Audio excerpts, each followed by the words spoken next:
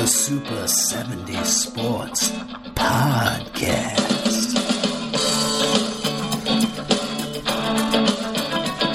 Oh, hell yeah. Welcome to the Super 70 Sports Podcast. I'm Ricky Cobb, and before we get underway, I just want to give a tip of the Super 70s cap to the Tampa Bay Rays organization. It was my great pleasure to be a guest of the club a couple of weeks ago down in St. Petersburg. They had a one-admission doubleheader, which is like spotting a rainbow unicorn in this era. A really cool event that they put on. The first game was a throwback, and it was my honor to collaborate with the team on some of the themes and ideas that went into that throwback game. I even got to meet Spaceman Lee down there. Are you kidding me? So my thanks to Eric Weisberg and the entire Tampa Bay Rays organization for just a terrific day. Mrs. Super 70 Sports was with me, and I think it was probably the most fun that I've ever had at the ballpark. So big thanks to the Rays for that. And baseball is in high gear. As I tape this, we're about 2 weeks away from the All-Star break, and I have today on the show a guest for you that knows a little something about playing in the All-Star game.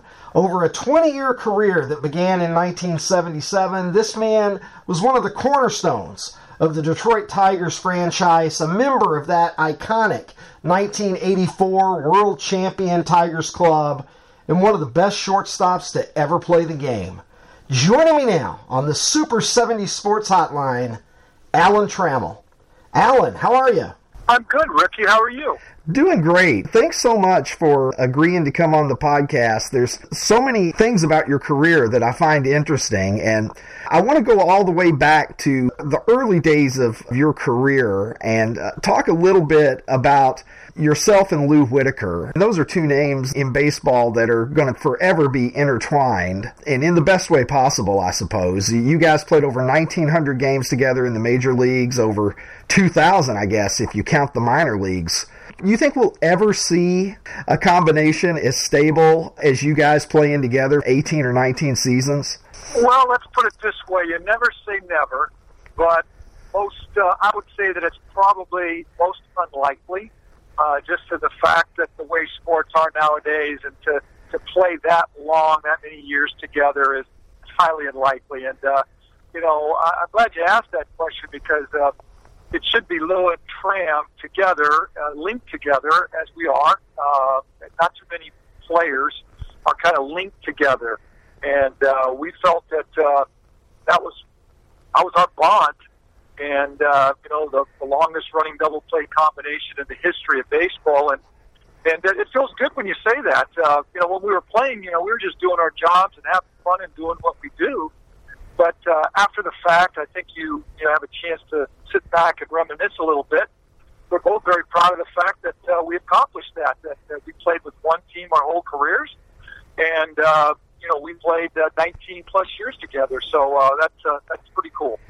Was that something that was important to you, to be a one-town guy? You're synonymous with Detroit, and there's very few guys, you and Lou among them, obviously, but it's rare in this age of baseball for a guy to have a long career and not at least wind up in another city at some point near the end of the line. Well, it meant to both of us, it meant a great deal. But I don't know. The question has been asked a few times exactly when did that kind of set in, and it has to be at the after the halfway point for sure. It so happened it worked out contractually that to the Tigers it was a mutual that they wanted us and we wanted them. So oftentimes that's not always the case. Sometimes you just got to move on, because of business decisions, so to speak. But for us, don't have to work out. You got into our teens. We both started kind of talking about, it'd be kind of nice if it happened this way, but and it happened. And when you look at the back of both of our baseball cards, it says that it's Detroit Tigers. And again, to us, it meant something. To other players, whether it was by design or not, sometimes it was not their choice. But just the fact that, again, you look back and you see the Tigers on the back of our bubblegum card is pretty special. So I've got to share with you my favorite Whitaker and Trammell moment. And I'm not going to say the 84 World Series, the unbelievable season that you guys had, but I'm going to backtrack about a year, and I'm going to say Magnum P.I. Well, that was in the after the 1983 season that both Lou and I had a cameo appearance of 3 lines apiece. But the story about the Magnum P.I. and Tom Selleck always wearing the Tiger hat, he was a big Tiger fan, and we had a gentleman in Detroit that wrote the producer a letter, and he had mentioned that to me, and I just kind of blew it off like nothing would happen. Well, lo and behold, they wanted to have us on the show. So when the season was over, after the 83 season, both Lou and I flew over to Hawaii, which is where they filmed it, and we spent a couple of days with Tom and their cast, and Tom is a very down-to-earth person, and again, a big Tiger fan, big baseball fan, and so we did this little show, and it's something that I just kind of smile and laugh about. Obviously, we weren't actors or aren't actors, but we did it, and it was something that we can look back on very fondly. It's hard work, but somebody's got to do it, Alan. I mean, shooting on location in Hawaii. The scene in Hawaii is actually on the show. It's set in Detroit. Well, that's the way to do it. That's where at Diamond Head is where they filmed it, and so that's where we went. And actually, Lou and I got a couple of extra days in Hawaii. Tom was doing a movie, and he was out. He was elsewhere. And so we ended up having just sitting around in Hawaii, tough job, and enjoying ourselves until he actually got there. And then, again, it was the way they do it. It's very basic, but it took us all day, even though it was only 3 lines apiece. And again, got a chance to see how they go about their business. And again, I'm thinking about that. It's something that we got a chance to do it. The only time we ever got a chance to do it, but nevertheless, it's in the books. Do you still get like a $12 check in the mail every now and then? Well, we used to. At least, we had to join the Screen Actors Guild to do this. So for a number of years, we got a couple of checks for like $39.50. I dropped out, a few years ago. But nevertheless, if you're in the Screen Actors Guild, you would still get some residual checks. I'm not going to get rich off of that, that's for sure. Well, as you know, I'm working on a book about baseball in the 1970s, and I want to backtrack to one of the most memorable, I would say events, but I guess you could also say catastrophes of baseball in the 1970s, which was Disco Demolition Night at Comiskey Park. Yeah. In 1979, scheduled doubleheader between the Detroit Tigers and the White Sox, with this local radio personality, Steve Dahl, was going to blow up disco records that fans have been encouraged to bring to the ballpark that night. It goes terribly awry. In the second game, winds up being canceled. What are your memories of that night and how that situation escalated into chaos? Well, it was an eerie night. It wasn't a baseball crowd, that's for sure. And just the whole sense of when the first game, we did play that game, and then we won. But just with the reaction from the crowd, I mean, it was a sellout crowd, and you got in for 99 cents if you brought in a disco LP. Well, there was so many people that were still outside that couldn't get in, and they were throwing these things. They're like they're pretty dangerous if you throw an LP and a record, and you throw it over the stadium, and it's coming down, and I know there was some injuries, but fortunately nothing as far as that goes. But when they, in between games, when Steve Dahl and they let everybody on the field and they put them in a big box and blew them up right on the field in short center field, and then that got chaotic where the fans were just running all over the place. Well, they ended up having to bring the Chicago Riot Squad out to get the people off the field. Well, these thousands of people on the field, they were doing damage.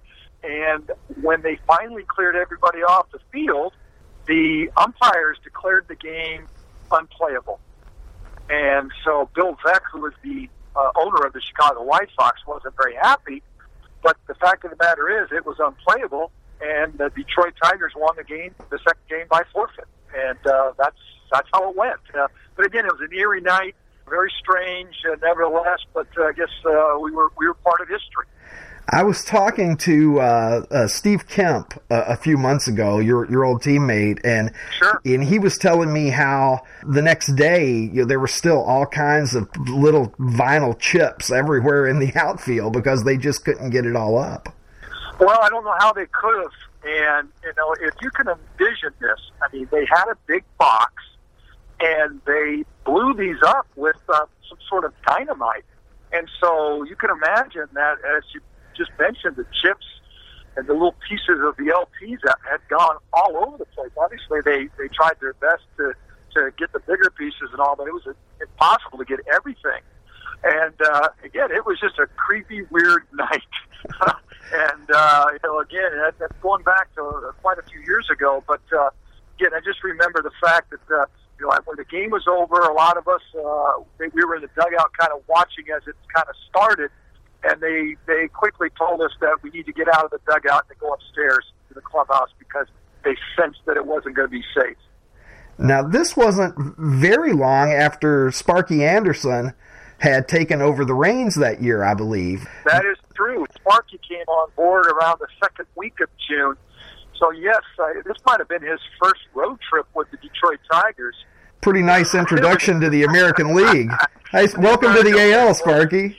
Well, but the best part about it is that we won the game. So, that was all that mattered. But again, for safety and all that, it wasn't your normal night, let's put it that way.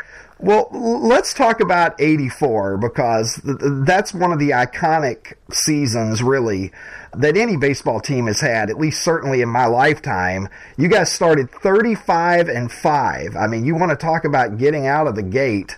You guys just exploded out of the gate like you had a rocket on your backs, and of course ultimately went on to win the World Series in 5 games over the Padres.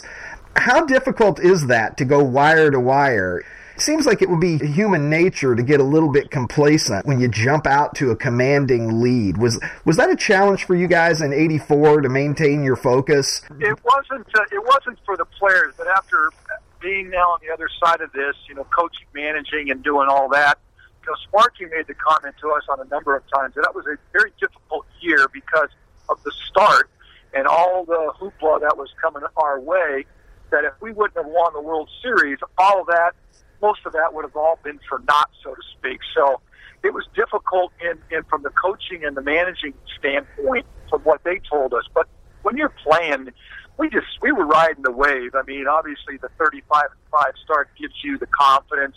It gives you a little bit of leeway. And, after that, we didn't play exceptional, but we played well enough. But, again, going back to that start, it just gave us the confidence that we felt like we were going to beat everybody, which we ended up doing. And give Toronto some credit. We ended up winning, 8 to 10 games. But even though we got off to that tremendous start, the Blue Jays weren't going away, so they were lurking. And when you play 162 games, obviously there's a lot of things that go ups and downs. But the fact is that we were able to cap it off. It didn't matter who we played that year. In our estimation, we were going to win. It was a dream year, and it started off with a 35-5 start. And what a lot of people may not know is that you're from the San Diego area. I read, I hope that this is right, that you worked at the Murph, actually, when you were a youngster. Oh, my gosh. I've been in that stadium for, the Padres, the Chargers, the Aztecs, the college team there. And I was a vendor there for a few years.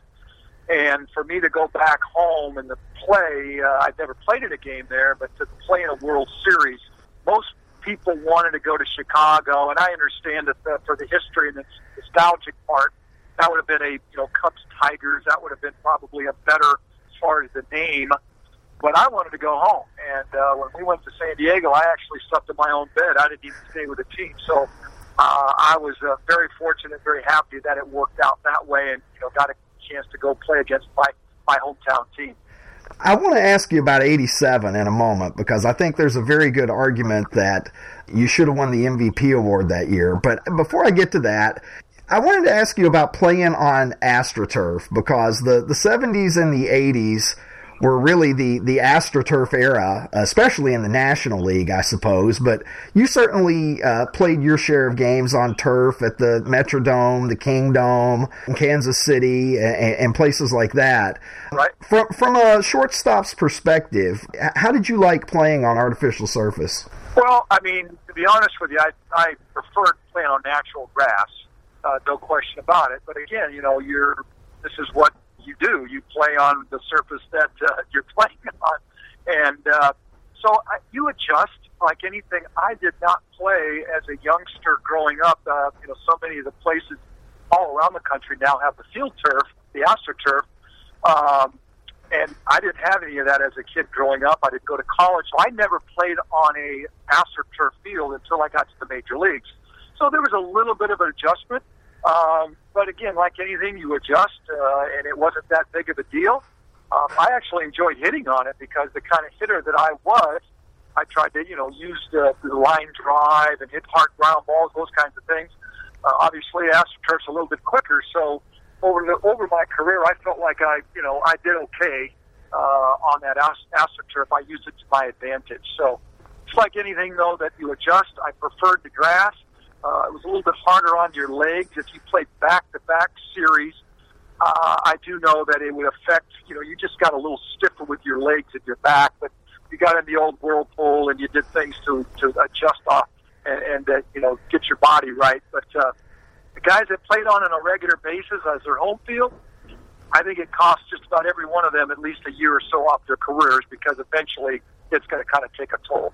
One of the great debates in baseball that people have enjoyed and that people have gotten angry at each other about is the designated hitter. Now, you're a career AL guy as a player. You've coached in the National League as well after your playing days. Where do you come down on the DH? Well, I mean, as you mentioned, I was a lifelong American leaguer, and that's all I do. But I did coach for 11 years in the National League, and Sparky used to, again, tell me that, Tram, you would enjoy the National League. And, again, coaching 11 years, I got a chance to see it firsthand, and he's right. I think it's just, as far as just the old traditional baseball with the pitcher, again, there's going to be a lot of disagreement. A lot of people are not going to agree with this, but this is just my opinion. I enjoyed that part. I enjoyed the pitcher being, being able to handle the bat, being able to bunt. If he couldn't bunt, then he probably was going to get pinch hit for earlier than some others. If they could handle the bat, that gave an opportunity to stay in the game maybe a little bit longer. So I just enjoyed that part. But again, as a lifelong American leaguer, all I knew was the DH. It's definitely a more offensive league. And like anything you do in life, you adjust. And that's what I do. But no question that the pitcher hitting is you're going to call it a disadvantage. But if you can handle the bat, as I mentioned, it definitely helps if you can do that. Madison Bumgarner is definitely not in favor of the DH. I know that. That's a good point. And others, I mean, there's plenty of them that take a lot of pride in what they do. And obviously, if you're a National Leaguer and you can swing the bat, as I talked about, you can help your ball club. Well, let me jump ahead to 87, as I alluded to earlier. You had such a tremendous year. Your WAR, your wins above replacement, was over 8. And knowing what we know now about advanced metrics, which obviously that's given us the benefit of hindsight, if that vote had occurred today, you probably would have won. What are your memories of that 87 season? Because it was really a dominant year. Well, I remember it quite fondly, to be honest with you. On a personal note, that was by far my best individual year. But just taking you back, going into that season, we lost Lance Parrish, who was our cleanup hitter after the 86 season. He went to the Philadelphia Phillies. So Sparky, again, I keep using Sparky, but he was my mentor, and we respected him so greatly. But he liked to have a balanced lineup of left, right. So I hit second for much of my career, especially early in my career. Well, that year he switched me to the cleanup position. So he hit me in between Kirk Gibson and Darrell Evans. And so that was one of the reasons why that my numbers went up dramatically as far as, driving in runs. And I had more hits, more home runs, but it was more of attribute to the players around me who were getting on base, and I really didn't change anything other than I had more guys on base on a regular basis in the in the cleanup spot. So I did that for a couple of years. Obviously, I'm not a prototype cleanup hitter, but just goes to show you if you have the guys around you, and it was just one of those years that things went well, and I had again my best year personally. We started off with middle of May. We weren't doing that well, but from the middle of May on, we got it together. We went down the stretch the last 6 weeks of the season with Toronto. We went head-to-head with them. We swept them the last 3 games of the season. If we would have lost the final game, we would have had a 1-game playoff. But we won 1-0 on a Frank Tanana 1-0 shutout and a Larry Herndon home run. And we ended up going into the playoffs, but we didn't play very well. We got beat by the Minnesota Twins 4 games to 1. They ended up winning the World Series, so that season kind of gets thrown to the side somewhat. But it was a heck of a year for the Tigers, and it was the one year I could say that we really were in a pennant race. And I look back on that very fondly as well, but obviously we did not win the World Series. Doyle Alexander was incredible for you guys when he came over that year. Yeah, and that's, he went 9-0 for us down the stretch to get us into the playoffs, but we traded somebody by the name of John Schmaltz.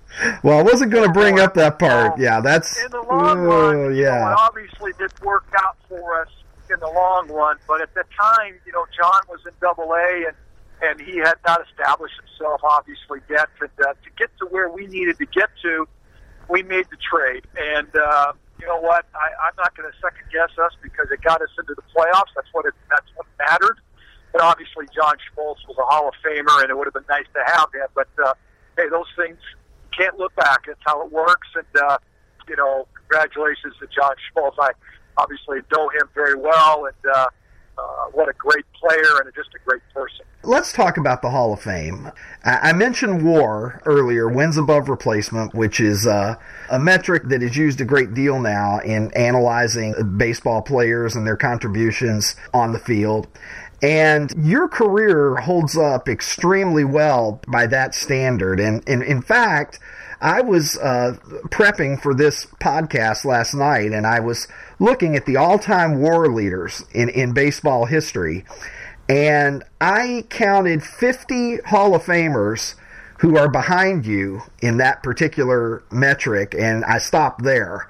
In my opinion, you're a Hall of Famer. I appreciate that very much, and I know that I have quite a few supporters on my side, and the WAR, I just kind of smile at all that because when we played, that wasn't a statistic that we were even aware of. We just played the game, and I'm so fortunate that I'm going to bring up Sparky again. That he taught us how to play the game the correct way, and I'm so again appreciative that we crossed paths. That again, I was one of many that he helped and tutored along the way, and we were just playing the game the way we were taught, and. I feel very fortunate that I had some great players around me and that I was able to hold my own. And, that debate about being in the Hall of Fame is really not for me to answer because there's nothing else I can do about that. If it happened, it would be awesome. But if it doesn't, I feel very blessed that I'm still involved in baseball. I still work for the Tigers. They let me kind of be a part of it.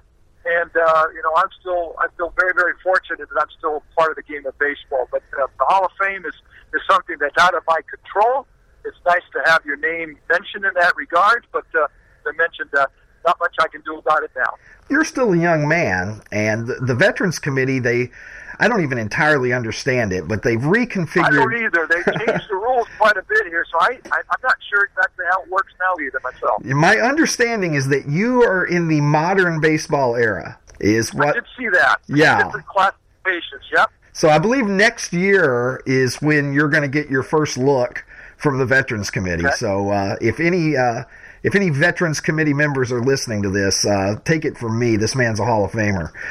Thank you. You're welcome. I want to get in one question here that I know my listeners would be interested in, and I know that I'm interested in, not only as a podcaster, but as a guy who's working on this book. And that's asking you about Nolan Ryan.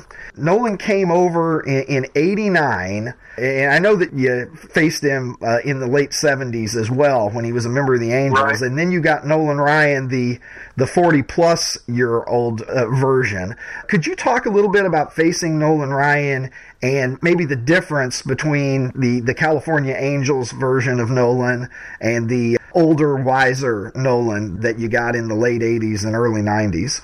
Well, sure. And when people ask me, and it's a pretty easy question to answer for me, who was the most difficult pitcher that I ever faced, and it's Nolan Ryan. There's no question that when I first came up, and Nolan was still with the California Angels, he by far, and still to this day, is the hardest thrower that I've ever seen. When the ball came out, it looked like a golf ball, and with the big curveball that he had, it was, to say that he was overpowering and intimidating is an understatement.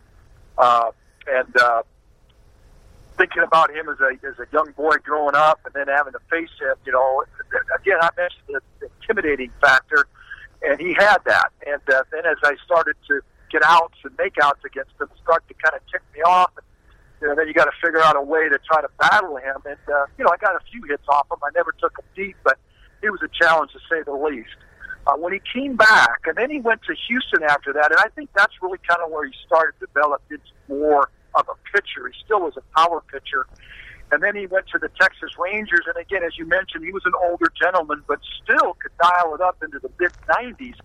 But he didn't throw mid-90s all the time. He learned how to throw a changeup. He learned how to kind of do a little bit more of a pitcher. And he still was quite effective into his mid-40s, which is unheard of. But it's just a credit to him and his work ethic and how he kept his legs in shape. But again, a guy that was in his mid-40s could still dial it up 95 and 96, but not pitch at that the whole game. And again, one of the all-time greats in the game of baseball. And you would put his fastball up against any of these kids who are out there today? No question about it. I mean, the radar guns are different nowadays, and it wasn't, what everybody had and the ballparks and all. But I'm just rest assured you that Nolan Ryan, he was hard as anybody that's ever thrown a baseball. Well, let's talk World Baseball Classic here. We're still just a few weeks off the heels of the United States having an exciting victory in this event. You were on Jim Leyland's coaching staff. What was the experience like coaching in the WBC, and what did it mean to you to be a part of that team that won it for the U.S.? Well, I'll tell you what, it was an unbelievable experience, and I know it's the most current event that I've been a part of, but it ranks up there. I mean, I can't say it outranks the World Series because it doesn't. But the fact of the matter is, you mentioned, the USA, and I never had an opportunity, again, signing out of high school, I never was part of a collegiate USA team, or the Olympics weren't part of baseball when I was playing. So to be able to put a USA uniform on, even though I was just a coach, but just to be a part of that and be part of Jim Leyland's staff, it meant a great deal. And it's always going to mean a great deal. And it's not an Olympic gold medal, but they did hand out gold medals. And I have that on my mantle, showing very proudly as part of that USA, the first team from the USA to win the WBC. And it was a heck of an experience. We did well enough to win. We actually played our best game, the last game against Puerto Rico, when Marcus Stroman had a no-hitter going into the seventh.